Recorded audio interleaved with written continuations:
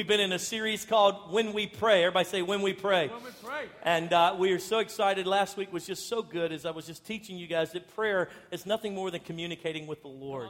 And some of us grew up Catholic background. Some of us grew up, outside of church. And the only time we prayed is when we were about to, get smashed in a car accident. Or we used, a certain way of praying that someone said this is the only way. And I was teaching you last week that prayer is about interacting with God the Father, just communicating. And this week, the title of the message today is When Fathers Pray and the power therein. One of the faithful members of our church, one of the brothers, was in prayer the other day, and he was so grateful for the message last week, and he was in prayer, and he was so communicating to God the Father that all of a sudden, pow, God stood right in front of him. And he says, I'm so proud of you, son, being a man of prayer and interacting with me. In fact, I'm so proud of you. You ask anything you want right now, and I'm going to do it for you right now. Any miracle you want, I'll do it. The man thought for a second. He's a faithful Church on the Hill member. And he said, God, I tell you what I want.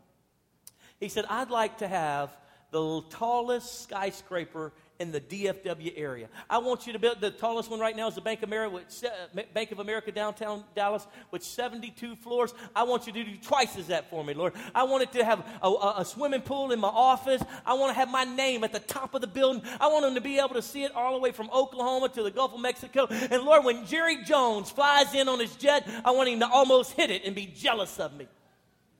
God looked at him and said, son, I tell you, that's an awful carnal request. He said, He said, think about that for a second, son. Can you imagine how many permits I'm going to have to get to build a skyscraper? Can you imagine the airplanes are having to divert because you've got such a tall skyscraper down there? Do you know how much concrete and metal it's going to take to build something that tall? Can you imagine how the traffic is going to be locked down in the downtown area while I build this skyscraper for? Son, do you know how many men are going to lose their jobs in other parts of the world because we're bringing all the concrete here and they won't have any projects that they can work on? Son, I don't think that you ought to pray that. In fact, I want you to stop for a moment and stop being so carnally minded. And why don't you rethink that and ask me for something that'll be a little bit more spiritual, and a little bit more right? Man said, okay. He said, okay, Lord. Pastor Adam and then we're preaching on being good husbands and strong families a few months ago. And the whole time I was thinking, I wish I could understand my wife better. God, you know what I want to do? I want to pray that you would help me understand my wife. Just women in general, Lord. I don't understand when one day, I do something 1 week, I do the exact same thing 2 weeks later, and 1 week she's happy about it, the next week she's mad about it. I understand when she's emotionally here and emotionally over there, and she tells me all the time, you just don't understand me. Lord, would you just help me to understand my wife and women in general? The Lord paused for a moment. He said, so how high do you want that skyscraper? About 150 stories or so. Come on, it's Father's Day, ladies. I got to give them a little bit of, hey. I'm so excited. Hey, dads, thanks for being in the room. We're going to be praying over you today. We got a great plan afterwards, and I'm so excited. We got one of the members of our church has their own business, and they donated an awesome spice rub for your meat, for your barbecues and stuff, and so they donated that for us, so we have that gift for you, and then, of course, we're going to eat barbecue sandwich, and we're going to eat a lot of pink pig outside. That's what we're going to do, and playing out in the yard. It's going to be fun here just after service, so I'm going to preach fast so you can get out there and get to eat. And so Ephesians chapter 5, if you'll turn there quickly, it'll also be on the screens. That's going to be our passage. Kind of sets the premise of when dads pray. That's the title of today's message, When Dads Pray. In this passage, we find out or we understand the authority that God gives dads in a family unit. And let's pick up in verse 23. This passage has been mishandled for years, and I'm going to try to set some things straight but at the same time articulate what God was trying to institute into the family business. And that is Ephesians 5:23. For the husband is the head of the wife, as Christ is the head of the church, his body, of which he is Savior. Now, that's been misused and mishandled. If you'll read that entire passage, chapter 5, chapter 6, the Lord literally is dealing with the family unit. In fact, when God decided to literally build out humanity, he put us in units. We call them families. He literally organized us in units. And what this scripture is doing is qualifying that the husband is the head of that unit. He is the platoon leader, if you will. Nowhere in scripture does it devalue women unless it's misquoted or misappropriated. Nowhere in scripture are women second rate to men. Nowhere in scripture. That's a misappropriation. When it actually continue reading in this passage or in the 1 Peter passage where it says that women are the weaker vessel, that's actually a better translation is they're like fine china. They're more valuable, if you will. Not weaker as in strength, because come on, men. Have you ever seen them give birth? You ladies, you are stronger. No and or buts about it. You win. That's not at all what the scripture is referring to. It's referring to it's something that you would treat with more value because it's more precious, it's more dainty or delicate, if you will. It's not like the Tupperware that you put in the dishwasher. It's very expensive china. That's what it's referring to when it's talking about, or the connotation that passage is talking about. And so in this piece, what you have to understand, also there's a passage where Paul is literally talking about, let me turn to that real quick in Galatians 3:28. It says, there is neither Jew nor Greek, slave nor free, male nor female, for you are all one in Christ Jesus. Now that sounds ludicrous if you take it for what it says right there and pull it out of context. What he's talking about is in Christ, Jews are not better than Gentiles. In Christ, men are not better than women. In Christ, there is not a slave and there's not a free man. In Christ, we are all one. It's, in other words, in the way God values us, a man's not more valuable than a woman. In the way God looks at us and God interacts with us, men and women are on the same playing field. Come on, somebody. Yeah. But in the unit of organization and governmental movement and the thing and categorizing his people into ways of moving forward, he put the man, the husband, over the wife and the wife over the family. Are you with me? Say yes. Yes. And so the reason that is for organization and governmental movement. As a result of that puts the dad as the authority in that home. Now, this is what's been stripped away from us in the years that have passed, is that men do not recognize their authority, or they've mishandled that authority and therefore created more difficulty. Jesus actually taught us, or in this passage of Ephesians, Paul taught us that men are to love their wives as Christ loved the church. Wives are to submit to their husbands as submitting to the Lord. I don't know which is harder, loving you like Christ loves me, or submitting to you, imperfect person.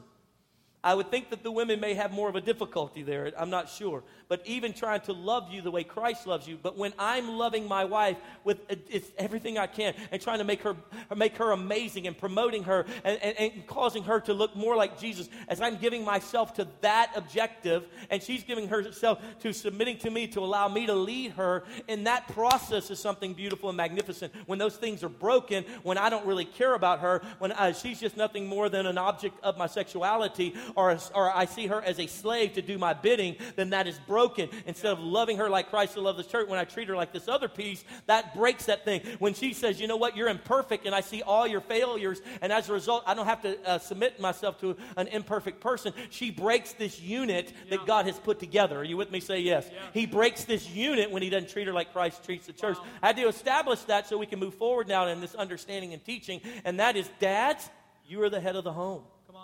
It's a beautiful position, but it's a very, Spider-Man. With great power comes great responsibility. Come on.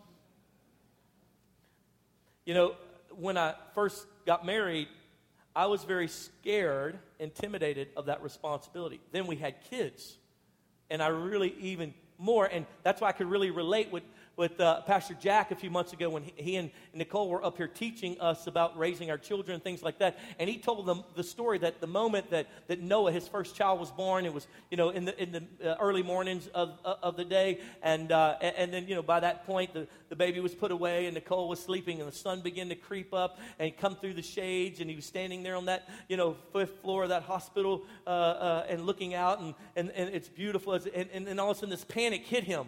And he said it like this from the pulpit. He said, in that moment, I thought I could get in my car and just keep driving and never come back. What he was talking about was the responsibility of being an authority and being responsible for this beautiful woman and these beautiful children that God has given me.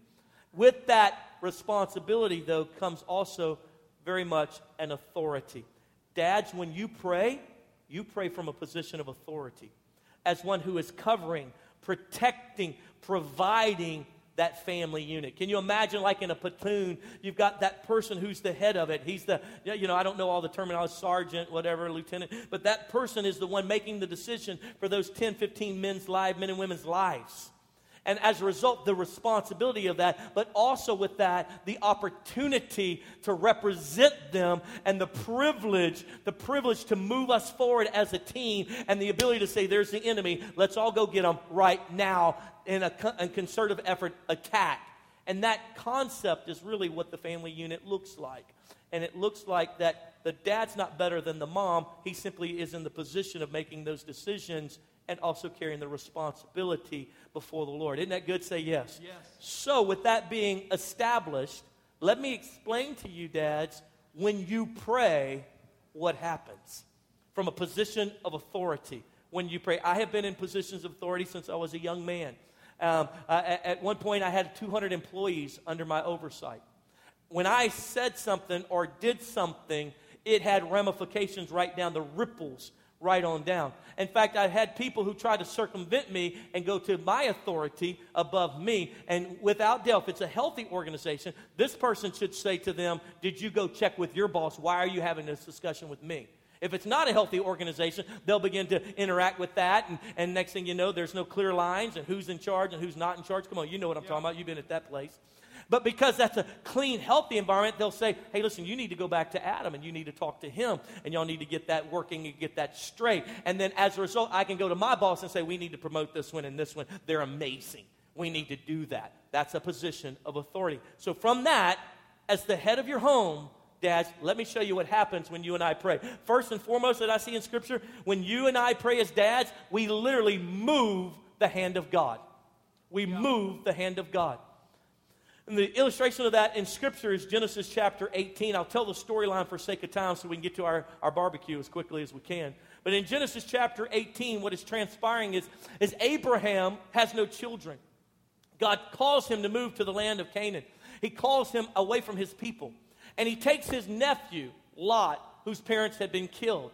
And he basically takes Lot on to raise him as his own. Some of you have done that. You've adopted your family members' children, and you literally raise them like you're their dad. Or you have a stepchild in your family unit, and you love them like their own dad. And when Abraham has Lot, he raises him up. He teaches him his value system. He promotes Lot. He makes Lot successful in business. And when Lot gets of age where he's starting to have conflict living at home, Abraham says, listen, you need to take you, your herdsmen, your business, and you need to pick whatever of this beautiful land you want to live in, and you go and establish your family, and I will then pull back over to the opposite side of wherever you pick. And Lot picks Sodom and Gomorrah, which immediately should spark something if you're a Christian and have been in church for any length of time. Sodom and Gomorrah were these two wicked tri-cities. They were Sodom and Gomorrah. In fact, it's become synonymous today with perversion because they had become so vile and their sexuality had become so rampant that literally God had started a process in chapter 18 of deciding to destroy them because their evil was so horrific that it made it up, the understanding of it made it up to heaven. And we see in chapter 18 that the Lord literally stands at Abraham's house with two angels. And Abraham recognizes it's the Lord. He has a meal with the Lord. And then the Lord, as he goes to leave with his two angels, stops and says, is it right for me to hide from Abraham what I'm going to do to Sodom and Gomorrah? Lot had moved into Sodom and Gomorrah. Lot had become a businessman there. He had become a man of influence in Sodom and Gomorrah. He had become wrapped in their culture. Nowhere in Scripture does it say he participated in their sin, but he was a part of their city unit. And we see that God turns to Abraham and says, listen, I need you to know we're on our way to check out if what we've seen in the heavens is true and destroy Sodom and Gomorrah. And he sends the angels off to do it. Abraham, being a man of passion, says to the Lord, Lord, I know I am nothing but dirt. From dirt I came, to dirt I will return. But if you could please hear me for a moment. What glory is there in the Lord to destroy an entire city if there's some righteous people there? Lord, would you consider Could you consider not destroying Sodom and Gomorrah if you could find 50 righteous people? He changed the mind of God in that moment. Yeah. And the Lord says, you know what? You're right, Abraham. If I found 50 righteous people, I wouldn't destroy it. Abraham said, okay. Lord, can I ask you one more question if you don't mind? Lord, I hate to be so impetuous, but what if there was only 45? Would you save this? Wouldn't it be right for you to save the city? I mean, maybe 5, just right in there from 50 to 45. Wouldn't that not be that big of a... Would you not save the city and not destroy all those people for those 45? Because surely those 45 over time could influence the other thousands of wicked people. The Lord said, you know what? I would spare the city for 45. Lord, I don't want to make you mad. But what if there was only 40? Would you save it? And the Lord says, yeah, I would save the city for 40 people.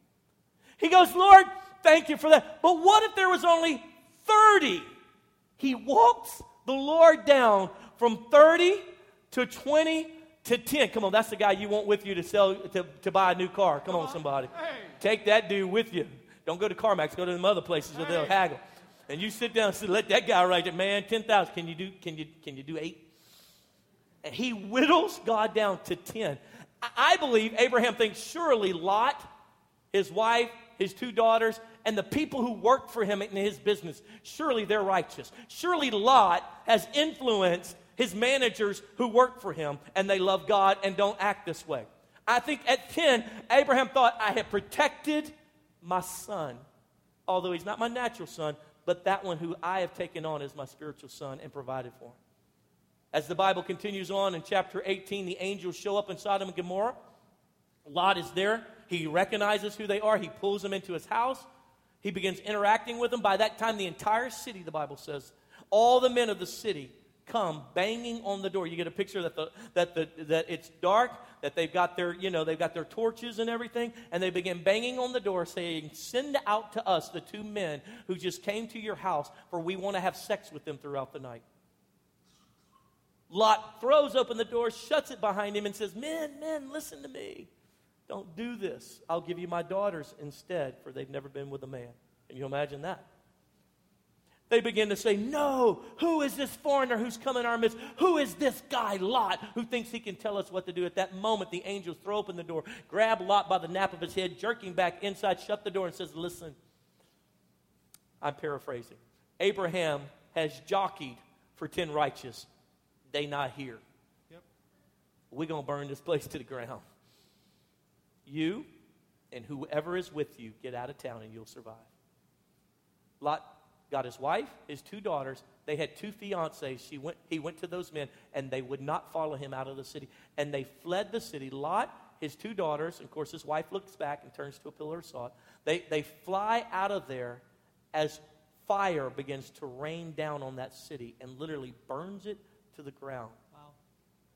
Historians say that they can't even find where the city was at, but what they have found, they believe, is it's right there on the edge of the Dead Sea, which its salt content is so high because the fire came down and burnt everything, turning it all to salt.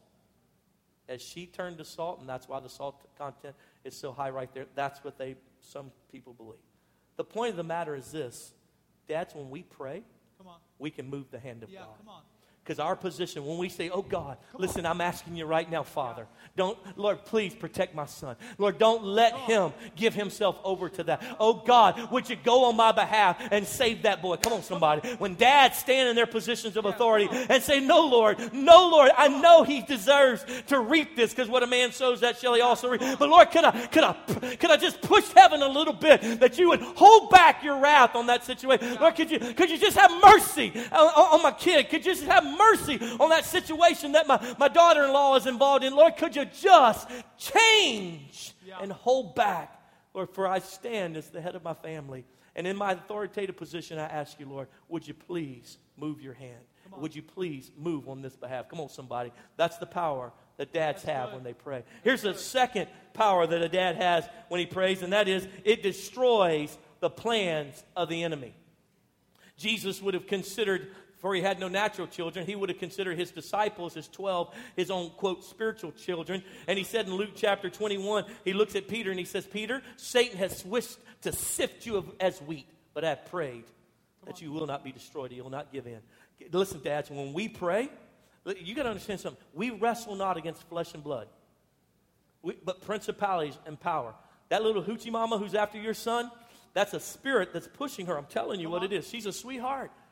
Who knows what she went through? Who knows why she became what she is and is pushing the way she's pushing? It's because our flesh is open to the wickedness of the things of this world, the demonic forces. And those demonic forces begin to push on us and woo us, and we respond to that. That's why we have a battle against our flesh and our spirit man to try to serve God with all of our heart. But we've got these natural tendency to want to look into that and be a part of that. And so what we have to do is crucify the flesh, the Bible talks about. But what happens is those forces of evil begin to draw and push and tug and try to get our attention. Dad, when we stand there and say, in the name of Jesus, you will not destroy my daughter. She will not give herself over to perversion. I stand against every plan that the enemy has put into place. I rebuke you, Satan. I command you to loose and let go. When we stand in our position, remember, we are the covering of that home. Every one of those, that spouse and those children are under our tutelage, under our covering. When we stand there and say, you got to get to them, you got to come through me, and you can't get through me because Jesus Christ is protecting me and my family, and I curse you and command you to go in Jesus' name.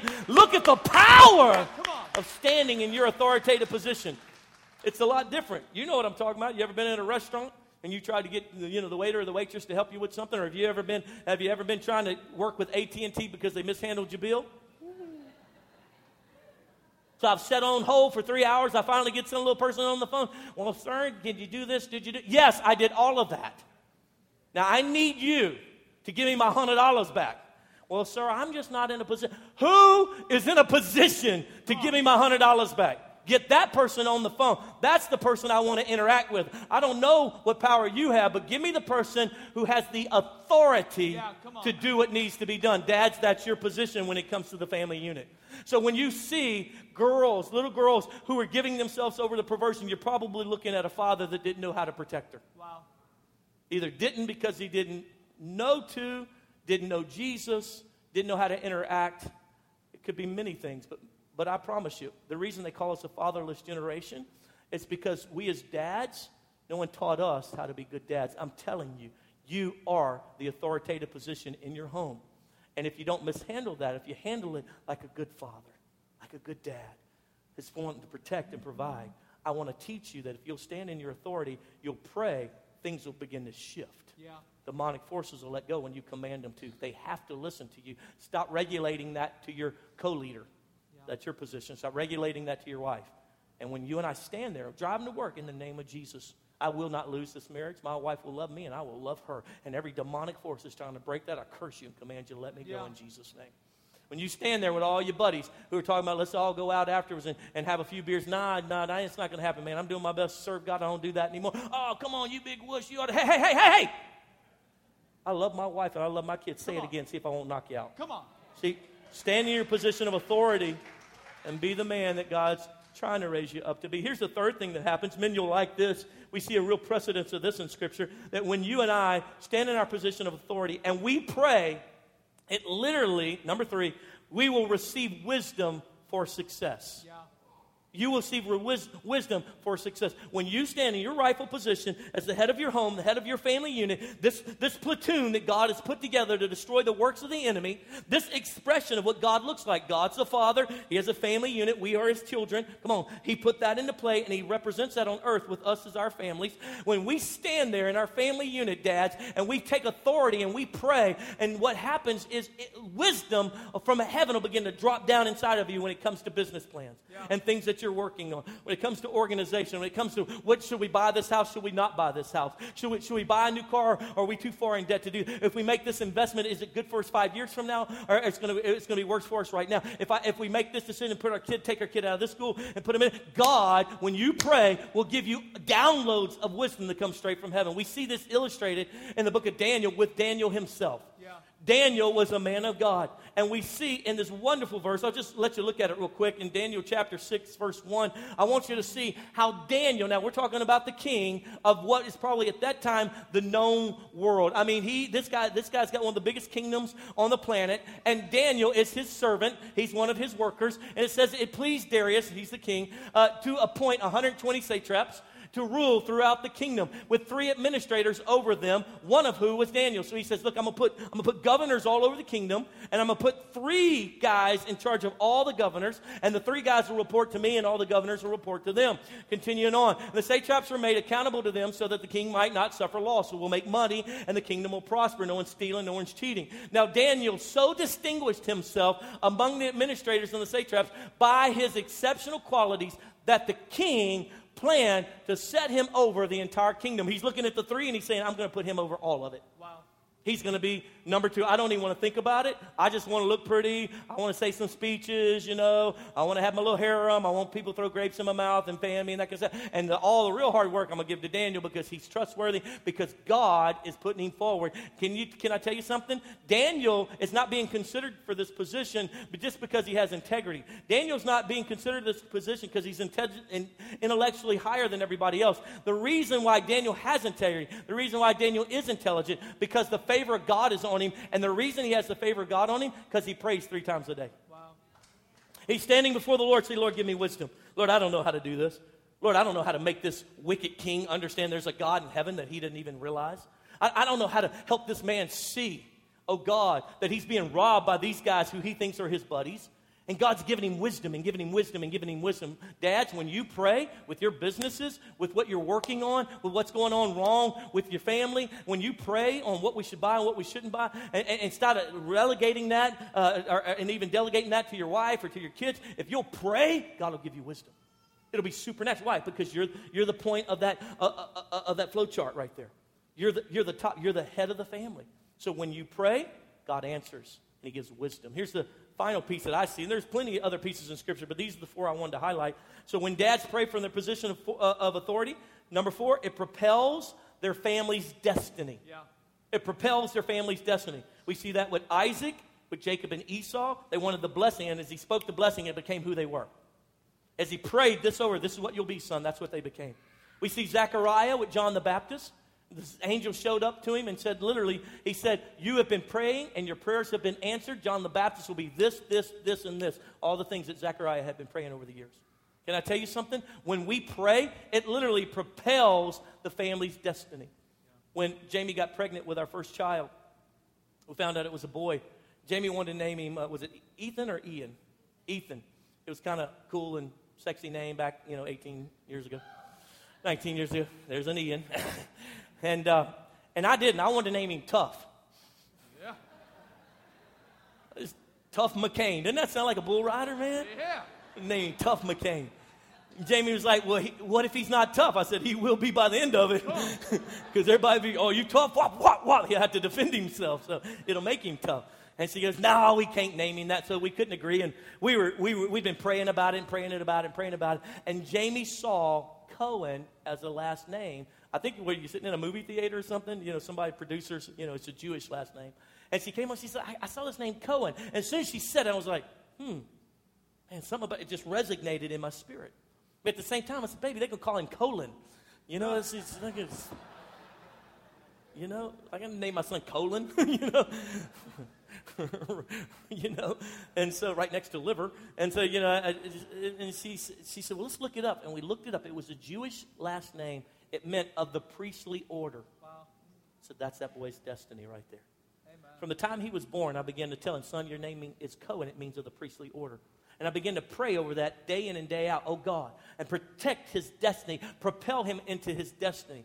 When he graduated high school this last year, he said, where do you want to go? He said, I want to go to Bible school because I know I'm called to be a minister. Come on. I said, why did he know that? And see, because he knows his destiny, because I've been protecting his destiny, because I've been propelling his destiny through prayer before the Lord and setting that thing in order. He hasn't messed around like other teenagers have messed around. Come on, somebody. Yeah. Because as my position as the dads, listen, when you begin to set in prayer the purposes and the destinies of your spouse, of your children, God responds to that thing, and it becomes solidified, and it makes your family safe and secure to know that Dad sees what God has for me, and Dad's protecting that through prayer and propagating that through prayer. Are you with me? Say yes. Yes. A couple years ago, Jamie began to express, she said, Adam, I think God wants to use me in the city more. And we just had Adeline, and at the time we were traveling, Jamie and I were traveling, doing marriage conference all around the nation. We were being sought after to be on Christian television and write books and all those kind of things. And then she gets pregnant with Adeline, and we're like, there that goes. And we named her Adeline because it means something extra, by the way. So anyway, and so she goes, so she was praying about it, and she's always had this bend towards politics and things like that. She said, I'm gonna take my little girl, because I'm traveling all over the world at the time, and she goes, I'm just gonna get involved. She started serving in the city. She got on a couple of downtown boards. She just started serving in the city. She started doing whatever she could to make the city that we lived in better. And in the middle of that, she started feeling a sense that God wanted to promote her in that. And we were in a meeting where a prophet stopped, called her out, and said, Jamie, the Lord says you will be the next mayor of Cedar Hill. And said that, and man, it resonated in my spirit. Can I tell you something? I pray over that every day. Come on. I'm protecting the purposes. I'm protecting the destiny. I'm protecting the plans that God has for my wife, for my children. I pray over that. I'm calling that out to the Lord. Lord, you said that she would be married. We ain't got time for it. And Lord, ain't enough. They don't even pay for it. Lord, you are going to have to make that thing happen. Lord, I'm behind you in it, Lord God. Let's do this thing. And so I don't know if it'll be next term, 10 terms, 20 terms. I don't know if it will be 80. But I am propagating that thing in prayer because it's the calling and destiny that's on my wife. Dads, when you pray, it literally propels the family's destiny. Amen. And causes that son to rise up and say, this is what God has for me. My dad's been praying this since I was a little boy. My dad has prayed that I would marry a man that would treat me right, so I know you can't be him. Wow. Because he prays over me every night before I go to bed. My dad prays that I wouldn't give myself over to sexuality until my wedding night, and so you ain't the one because you're trying to push me to do that now. Yeah. It literally propels the destiny of the family. Now, can I just speak to us as a family, as a church family? Moms, children, you have no idea the pressure that we as dads feel to be good dads. To provide for you, to protect you, to pray, and also go to work and fight off the demons and fight off our own inner demons and try to be someone of example and character when we know our own failures and weaknesses. And I think that I could teach us something today, that every one of us in a family have a responsibility to our dads to help them. And I want to teach you how to help your dads become the men of God they're supposed to be. Here's the first thing, number one, and that is this, is that you need to submit to them. You need to submit to them. Can you imagine being a platoon leader and everybody except a couple of them won't fall in line? And they're doing their own thing out here. And you can't move the platoon forward because you got this one who won't listen to you. Sometimes it literally, as the head of my home, it feels like I'm herding cats sometimes. Have you ever tried to herd cats? Well, there's an old video of a Super Bowl ad that where they were herding cats. I thought it'd be cute to show that to you real quick. Play that video for them for herding cats. This is what it looks like. This man right here is my great-grandfather. He's the first cat herder in our family. Herding cats. Don't let anybody tell you it's easy. Anybody can herd cattle. Holding together 10,000 half-wild short hairs, well, that's another thing altogether. Being a cat herder is probably about the toughest thing I think I've ever done. I got this one this morning, right here, and if you look at his face, it's just ripped to shreds, you know? You see the movies, you hear the stories, I'm living a dream. Not everyone can do what we do. I wouldn't do nothing else. It ain't an easy job, but when you bring a herd into town and you ain't lost a one of them, ain't a few. Come on. That's what it feels like sometimes to be a dad, you know? Can we do this? No, we don't. That's a bad idea. Okay. Hey, I need y'all right now to clean your room. Mom said we didn't have to. Okay. And it's hard to literally get us all moving forward as a family unit. We got our own weaknesses, our own difficulties. Can I tell you something? Children of dads, spouses, if you'll just submit. You say, well, they're imperfect people. I know. Isn't that crazy that God would ask us to submit to imperfect people? Wow. I submit to our president, but I think he's an imperfect person. Come on. Because he's an authority. Come on. And God says all authority has been established by the Lord. Amen. And so in that submission, God does miracles with imperfect people. Isn't that something? That's something. It's amazing, God's principles in Scripture. If you'll just submit to him, I promise you, it'll have an effect that is transforming. Here's a second thing that we can do to help dads be great dads and be men of prayer and lead our families well, and that is encourage them. Encourage them. There's not a day goes by that this little lady on the front row doesn't encourage me.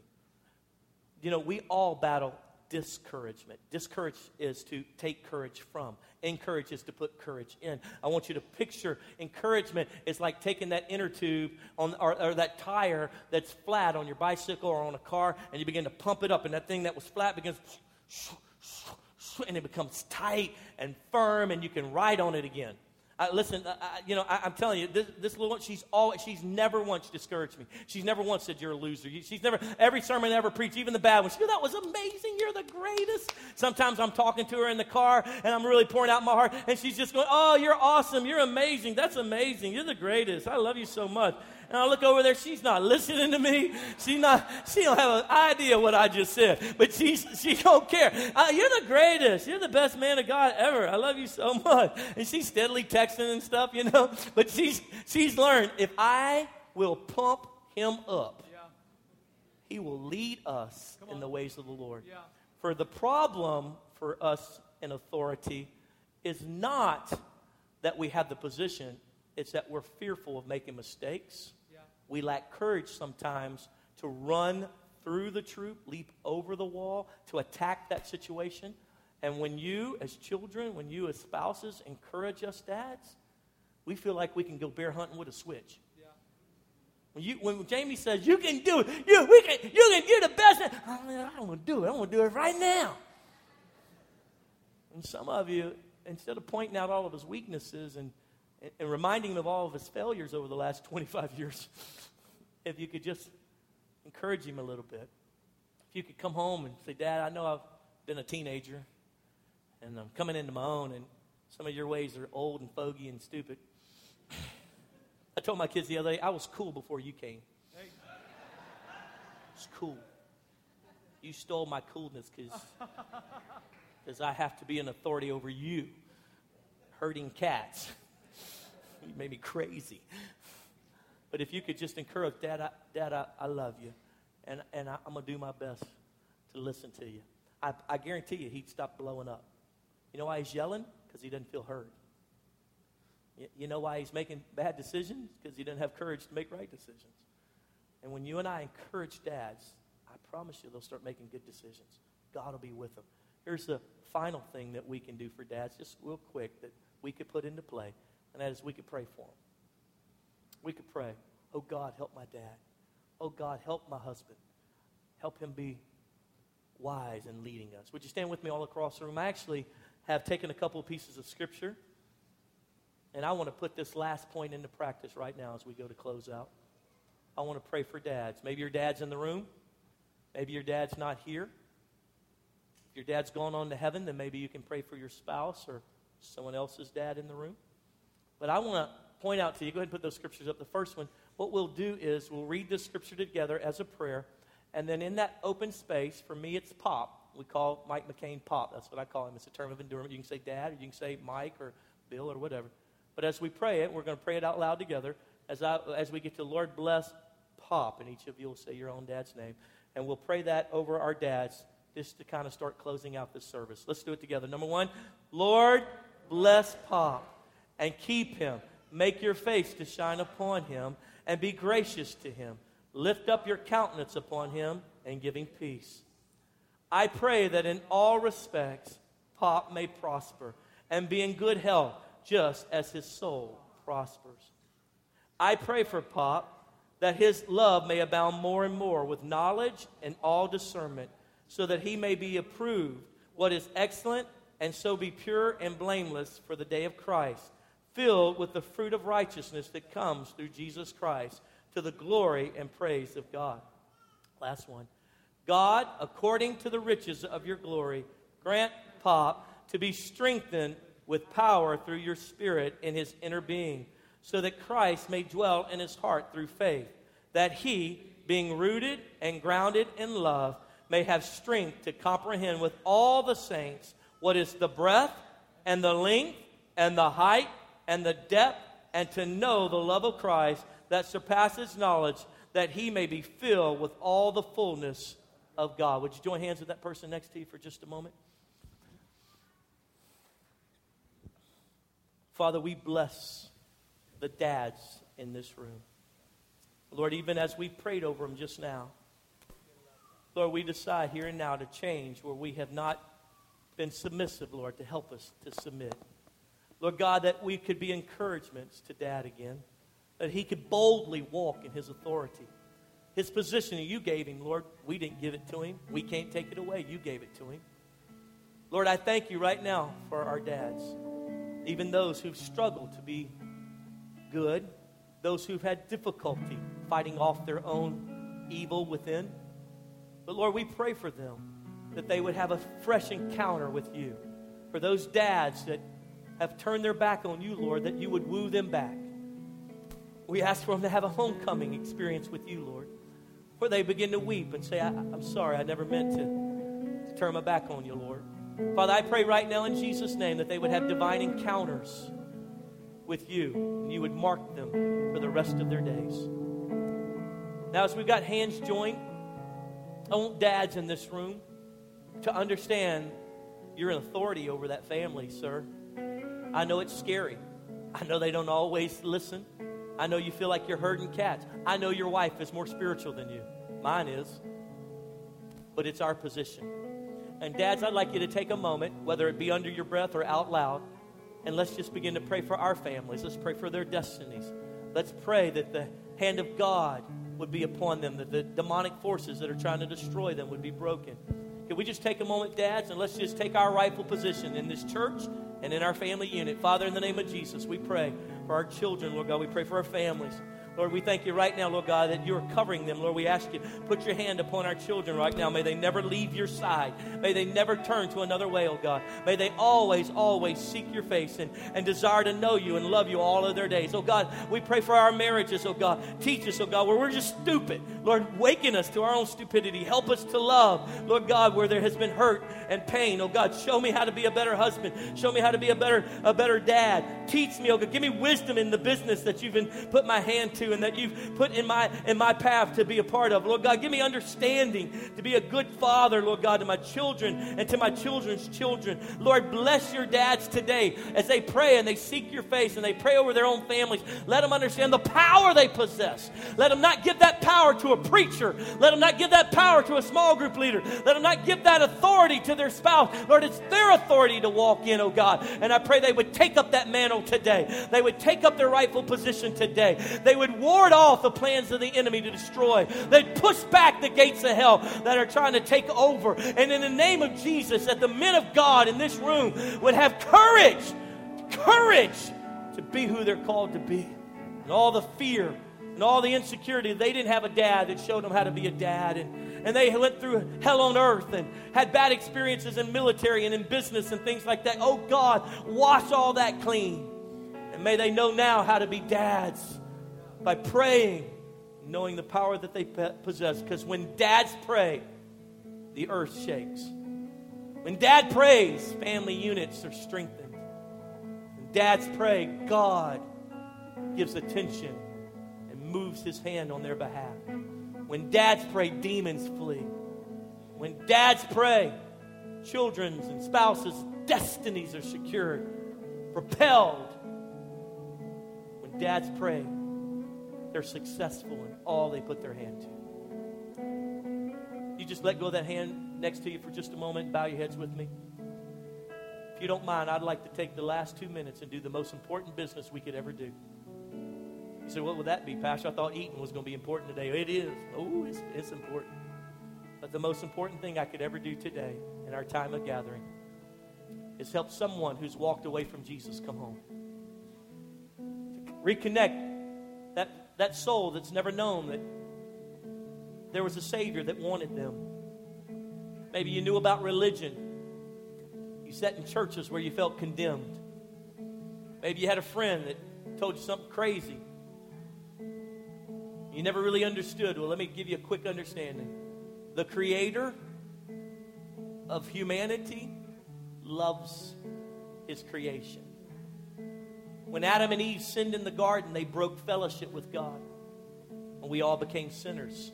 It separated us. It became the elephant in the room. But God so loved us that He gave His only begotten Son to literally bridge the gap, the canyon between us and God. And Jesus laid down His life on that cross, and that cross became a bridge. And the Bible says it like this: if you'll confess with your mouth and believe in your heart that Jesus is the Christ, the Son of the living God, that He will cleanse you from all unrighteousness. And as you accept Him as your Lord and Savior, you accept His teachings, His doctrines, and you take them on as part of who you are. The Bible says that when we die, we'll spend eternity in glory with the Father. Hell was never designed for humanity. It was designed for Satan and all the demons. But when we sinned originally in the garden, it became our destiny. Oh, but redemption through Jesus Christ to change our trajectory, to get us on a different road. Wide is the road that leads to destruction, and everybody seems to be on it. Narrow is the path that leads to life, and it seems to just be a few traveling that narrow road. Today, with every head bowed and every eye closed, you're tired of being on the wide road, and you're ready to get right with the Lord. You're ready to make Jesus your Lord and Savior. You're ready to confess your sin, admit that you're a sinner in need of a Savior. With no one looking around, who would have courage today to say, Pastor, I'm tired of living like this. I'm tired of being like this. It's time. I'm ready to make Jesus my Lord and Savior. With no one looking around, would you have the courage to admit that to yourself? Admit that to the Father? If you're ready for that, I'd like you to right now to respond by saying, Pastor, that's me. It's time for me to be right with the Lord. I'm ready to repent.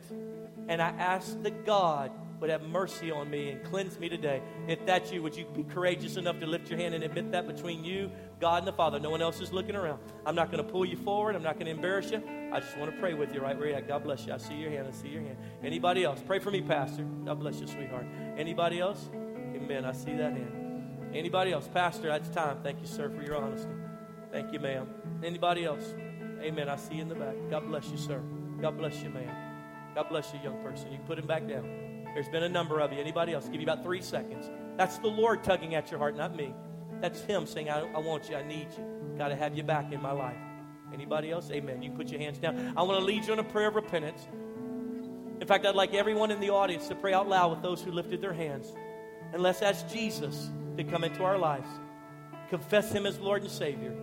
And ask Him to cleanse us of our sins. Say it like this. Say, Jesus, today I surrender my life, my desires, my wants. I admit I'm a sinner. I admit I have sinned against you. And today, I ask your forgiveness. I ask you to cleanse me and make me new. And here in front of everyone, I confess Jesus is my Lord. I declare Jesus is my Lord. Write my name in your book of life. Fill me with your Holy Spirit. I promise to serve you all the days of my life. In Jesus' name. Keep your head bowed. Father, I pray for every man and woman who lifted their hand. I pray right now they sense your grace. I pray right now they would feel like a blanket, like a warm blanket in wintertime, literally over their soul. No more guilt, no more shame. It's all been hidden. It's all been taken away. It's all been scrubbed. And Father, I pray right now that they would feel the joy of being right with you, that they would sense it. They don't have to perform. They don't have to give money to the church. Salvation came because of their repentance, because of their confession. They don't have to do 25 Hail Marys or crawl on their knees. They are forgiven right now because they asked. And Lord, they belong to you. We seal that and thank you for it in Jesus' name. Amen. Can we give the Lord Jesus' hand?